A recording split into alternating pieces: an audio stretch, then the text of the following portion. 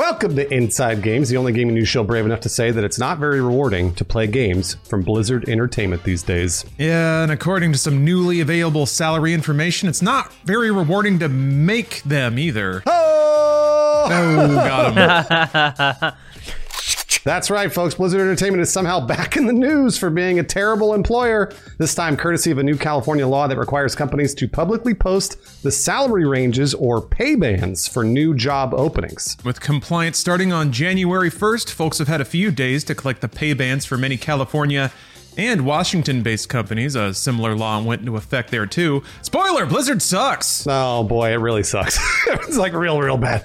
Despite attempting to obscure actual compensation by posting extremely wide pay bands for open roles, the data shows that Blizzard Entertainment is far behind when it comes to compensation. And lots of other things too. Blizzard Entertainment's parent company, Activision Blizzard, is smack in the middle of video game politics these days, surrounded by tons of recent news that we'll cover in this report. We're talking industry pay ranges, organized labor, billion-dollar acquisitions, federal lawsuits, and systemic workplace discrimination. They are all connected in today's story, so this is going to be quite a journey. But first, we got to get our boots back on the ground and cover the news itself. For that, we brought in our most underpaid staff reporter. Take it away, Charlotte. Don't sweat it, guys. Turns out my landlord does accept gamer bravery as rent. Ooh, then you must be set for life. I'm being evicted tomorrow. Anywho, unlike me, a lot of Blizzard Entertainment developers probably had to cut a few corners to make ends meet. Once pay bands went public in California and Washington, several former Blizzard employees went to work collecting and comparing the data.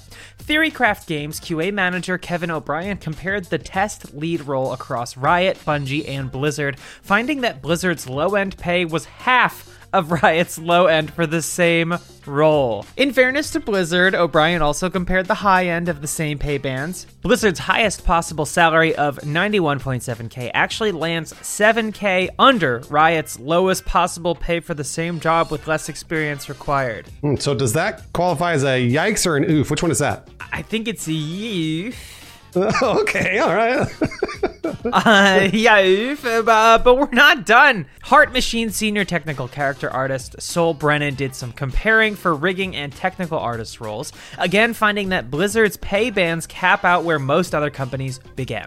Blizzard's high end of $114K looks sad next to Ubisoft's low end of $112K and Bungie's low end of $122K. Damn, should have gone into game development. Brennan even put together a sheet comparing several developers across California and Washington, again finding that Blizzard's pay bands are the lowest in the business. The only lower paying jobs were internships at Respawn. In the interest of fairness, we should mention that these pay bands represent base pay.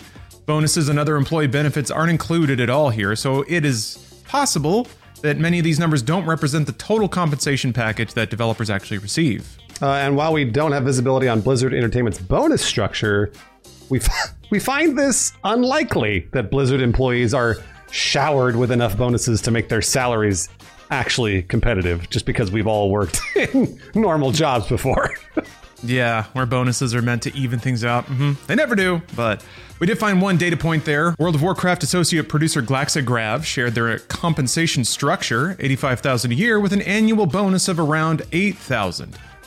You can decide for yourself if a bonus of less than 10% of your already really low salary sounds like a good deal or not. Apart from that, the posting opened a floodgate of former Blizzard Entertainment employees revealing just how much their compensation increased after leaving Blizzard. Caden House said EA offered them almost double after being laid off for Blizzard for the same role in a lower cost of living area. Aaron says their wage increased 2.6 times, writing that Blizzard offers the worst pay of any major company I've worked at. The list goes on. Kim Steiner claimed a 41% raise, Jen Klazing a 75% raise, and Erica more than doubled their pay rate by moving to Riot after working at Blizzard for 8 years. That's on top of working less overtime, feeling more appreciated in general, and finally affording to live in their area without roommates. Youth! Are we in youth territory? It's a certified youth, yeah. All right, but it's time for a little dash of jokerized free market Lawrence. This is my favorite part of every Inside Games episode. We're hearing a lot of stories about Blizzard employees figuring out they can actually work at other companies for higher compensation.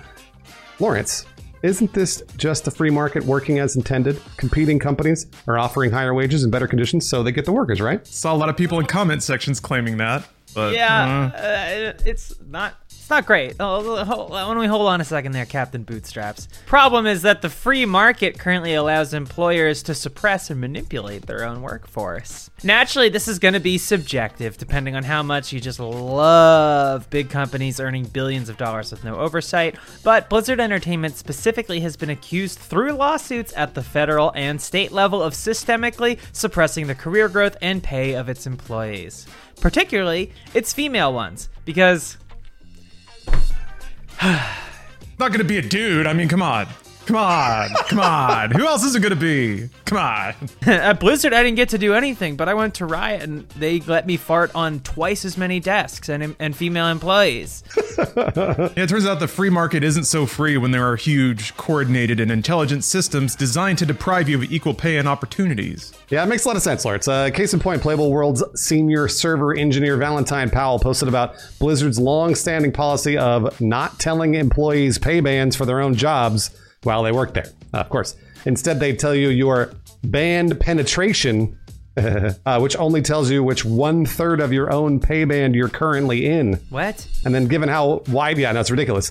This is a bunch of bullshit to just tell you what they're paying other people. And given how wide those bands are, Powell says that information was almost useless because that's what they meant it to be. Imagine asking for a raise and the only response is, well, it turns out you're at the top end of your pay band. And then you're like, well, what's that? I don't know. Who knows?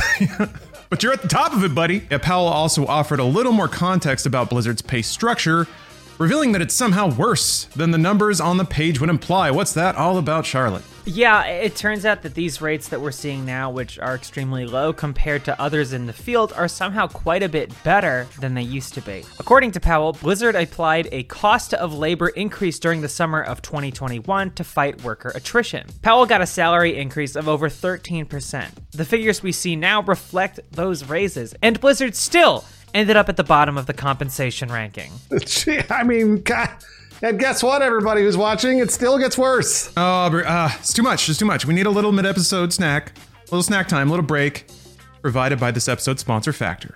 Today's episode of Inside Games is brought to you by Factor. I've been using Factor for a couple of months now. It's really, really great to fill in the gaps in diets. You know, times when you don't have time to cook, or you're maybe tempted to order delivery, maybe not so healthy. Factor's great. It's always in the fridge. It's available in a couple of minutes. And when you're in an epic gaming session, or more like me, if you're like really fixated on a work task, you know, scripting, sometimes I go a long time forgetting to eat. So this is really good. It's very convenient, Factor is. It saves time and alleviates stress. That's right. No prep, no mess. Factor cuts out stressful meal planning and extensive prepping. And finally, Factor offers flexibility in their food choices. With meal preferences like keto, calorie smart, and vegan, vegetarian, there's more than 27 meal options every week, so there's something for everyone. And you can add more or reduce the number depending on your specific needs. But once again, thank you, Factor, for sponsoring this episode. Use our link in the description or go to go.factor75.com and use the code POG inside Jan60 for 60% off your first box. Once more, that's go.factor75.com. Code POG inside Jan60 for 60% off your first box. Probably easier to just use the link, but there you have it. Thanks again, Factor, and thank you. Last we left our story, we were about to learn how Blizzard's low pay is somehow actually even lower than it seems. Okay, so here we go. It turns out Blizzard Entertainment also adjusts your salary to match the pay bands of where you live. So California workers that moved out of state suddenly stopped receiving raises because their California wage put them above the pay band of lower cost of living states like Texas. And not to mention, with inflation kicking in, if you get no raise, you're actually getting paid less. So just by moving to another state, they're basically lowering your wage. Sucks. Sucks. From the Blizzard employees that I've talked to, it's pretty common knowledge that Blizzard leans very, very heavily on bonuses to keep payroll low. And then they also sell their image really, really hard to attract employees and pay them way less. It's just commonly acknowledged that Blizzard leans on their reputation to pay under industry rates, but they've kind of largely burned through that reputation at this point. That's correct. Posting on Twitter, Erica recalled being told that, quote, getting hired at Blizzard is a privilege, and that was part of the compensation package. I don't think privilege translates to money, but she elegantly summarized the sentiment with Lamau.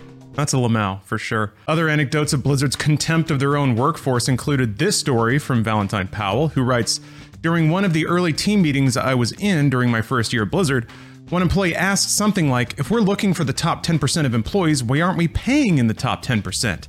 To which a manager replied, who said we're looking for the top 10%? And when it comes to quitting a job for better pay, there's also the widespread issue of non-compete clauses in employment paperwork, a technique that specifically removes competition that would drive up employee compensation. Just today, the FTC recognized the problem by proposing an amendment to the Code of Federal Regulations that would permanently ban the practice of non-compete clauses at the federal level.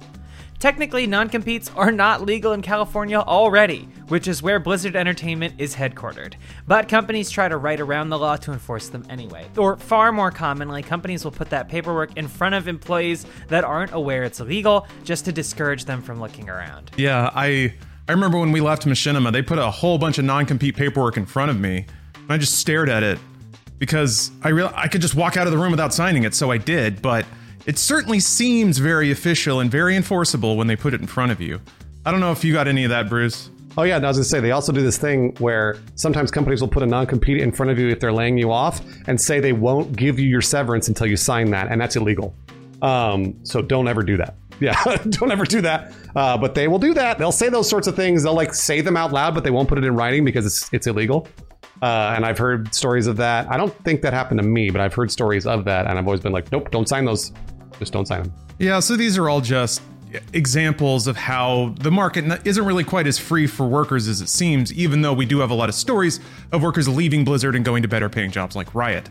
And, you know, just to put the cherry on top, the line at the end of all these stories that really drives it home, Blizzard Entertainment's parent company, Activision Blizzard, earned $8.8 billion in revenue in 2021, and that's up from $8.1 billion in 2020. Say the line, Bart! $8.8 billion in revenue in 2021.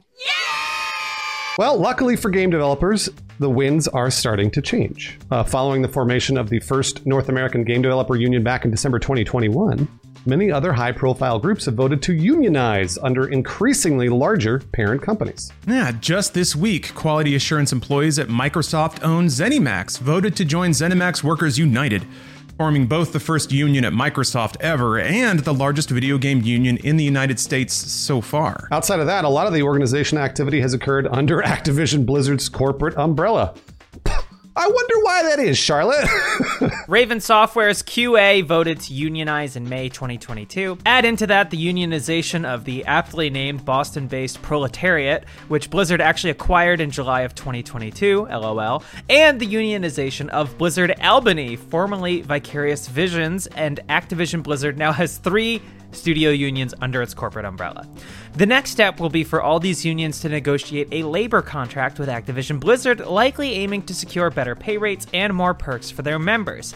The Game Workers Alliance, which represents Raven Software QA, says the process is not going smoothly. According to the union, Activision withheld an hourly raise from union members, which they are legally required to reinstate and pay retroactively. In general, the union claims 18 active proposals with Activision Blizzard, with the company rejecting or deferring all but 3. Yeah, we have yet to see an organized labor contract executed in game development in the United States, so we really are on the brink of games industry history here. From that perspective, it does make a little more sense why Activision Blizzard would drag their heels so hard. Yeah, whatever agreement Activision Blizzard ends up accepting, I mean, if they ever do, will set a powerful precedent for unionized labor in games going forward. Given Activision's hardball tactics described in both federal and state lawsuits, it's a safe bet they don't want to go down in the history books as giving up a whole lot of ground here. Yeah, it's also possible that Microsoft will actually beat them to the punch and agree to labor contract terms with ZeniMax Workers United, especially since Microsoft has a vested interest in seeming as friendly as a giant corporation can be. Their pending $69 billion nice dollar takeover of, yes, Activision Blizzard hit a surprise snag lately when the FTC sued to prevent the deal in December of 2022. Yeah, it does tee up a pretty perfect narrative from Microsoft, though, doesn't it? If Microsoft treats ZeniMax's union properly, they look less threatening to all of us. not to mention the Federal Trade Commission. In contrast to Activision Blizzard's dragging their heels working with Game Workers Alliance. If Microsoft lobs up a softball to the ZeniMax union, it'll show the FTC that their acquisition will be good for the market and its workers. It's a pretty perfect political timing, really, on the part of the ZeniMax Workers United. Almost like other Microsoft-owned studios could probably strike while the iron's hot, get some free gifts out of Papa Xbox if the acquisition goes through. Yeah, maybe. It is almost like that. You got Microsoft wanting to look as good as possible. You might as well shake them down for some free prizes.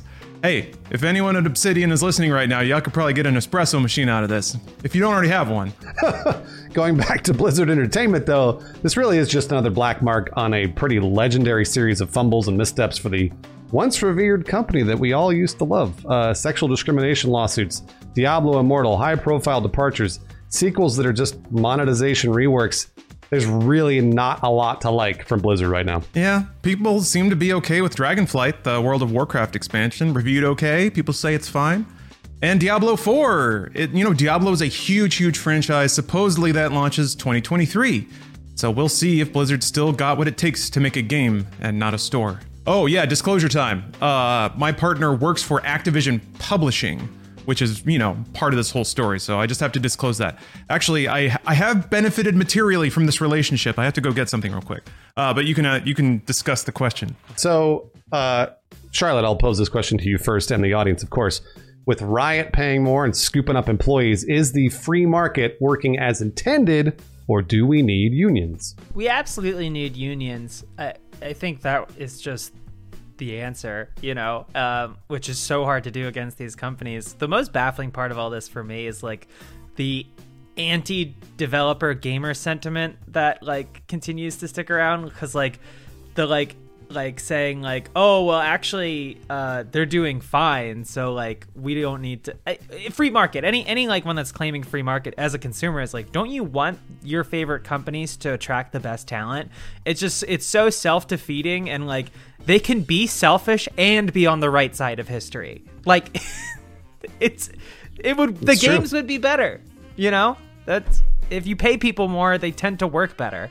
I think I'll play just a tiny little bit of devil's advocate, Jokerized Lawrence here for a second, which is if we pay people more, the games are going to go up in price, and they already are. And that said, in my opinion, as a working adult, I would rather pay $10 more for happier talent and better video games. That would just... the angel appears, the devil appears, they shake hands. That's me. So look at it that way. If you're well, I don't want my games going up in price. They'll probably be better if people are happier while they're working. So, all right, Lawrence, what'd you get from Activision Publishing? It'll be clear why I'm such an Activision shill when you see these bad boys. That's right, Crash Bandicoot socks. Hello, Crash Bandicoot on there? I didn't have to pay for that. Those are there's free? 2 of them, too. It looks like there's one, but there's actually 2 for 2 feet. The degree to which I'm questioning your journalistic integrity is severe. Lawrence, do you want to comment on this, or should we just go into the patrons? The problem that I always come back to, because I want to think that way, too, that, competition will save everything. The only thing I keep coming back to that I can't stop thinking about is just the absurd amount of profit these companies are generating. They don't need to raise prices. And they don't need to pay their employees so low. Need has nothing to do with it. So Activision could break off $1 billion of their yearly profits and treat all their employees so much better. But they're not, because they're shaving every number. That is business, I guess.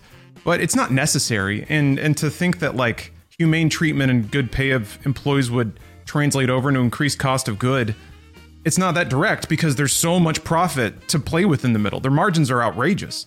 So I mean, the thing, I get torn about this, because I also know that some employees that work for big companies like that can sometimes fall into nice little jobs where they don't do a whole lot. So, you show up at Blizzard or whatever, you write some stuff on a whiteboard, you eat 2 meals in the commissary, and by then it's time to go home. So I've heard stories about people that are paid to do that, but at the same time, that same company's paying QA people almost nothing to do the job that is important. So it's just it's imbalances all around, I guess. And maybe that's just life. But it would be nice if there was something just the raw amount of money these companies are making it would be nice if there was some force pushing back in the other direction, because the weight of that money has so much momentum and inertia behind it that the individual in this market needs a little help to catch up to that. Well, I mean, like, and also to all those points, it's the company's job to get rid of those people. Honestly, it is. It's the company's job to. That's what they pay other people for, is to go through their employees and be like, this person's not pulling their weight. We have to, whatever, move them to a different position or lay them off or whatever. There's always going to be people like that. We might as well just pay the lower level employees more. I know, and then it doesn't, but that's totally their job, and it's kind of one of those things where like all of the onus is on the company because they are making so much fucking money. So put the money towards the things that actually makes the company better. That's been my philosophy. Anyways. Here are some special patrons that always pay their union dues. James Bowser, the Creatures with Nerds Brews Gaming, Crab Foam, and Rook or Captain Coldblood. And I've got a grip of patrons that have never crossed a picket line, ever. Christopher Glavin, Sean McLaughlin, Charles Gard, and Knight Bort.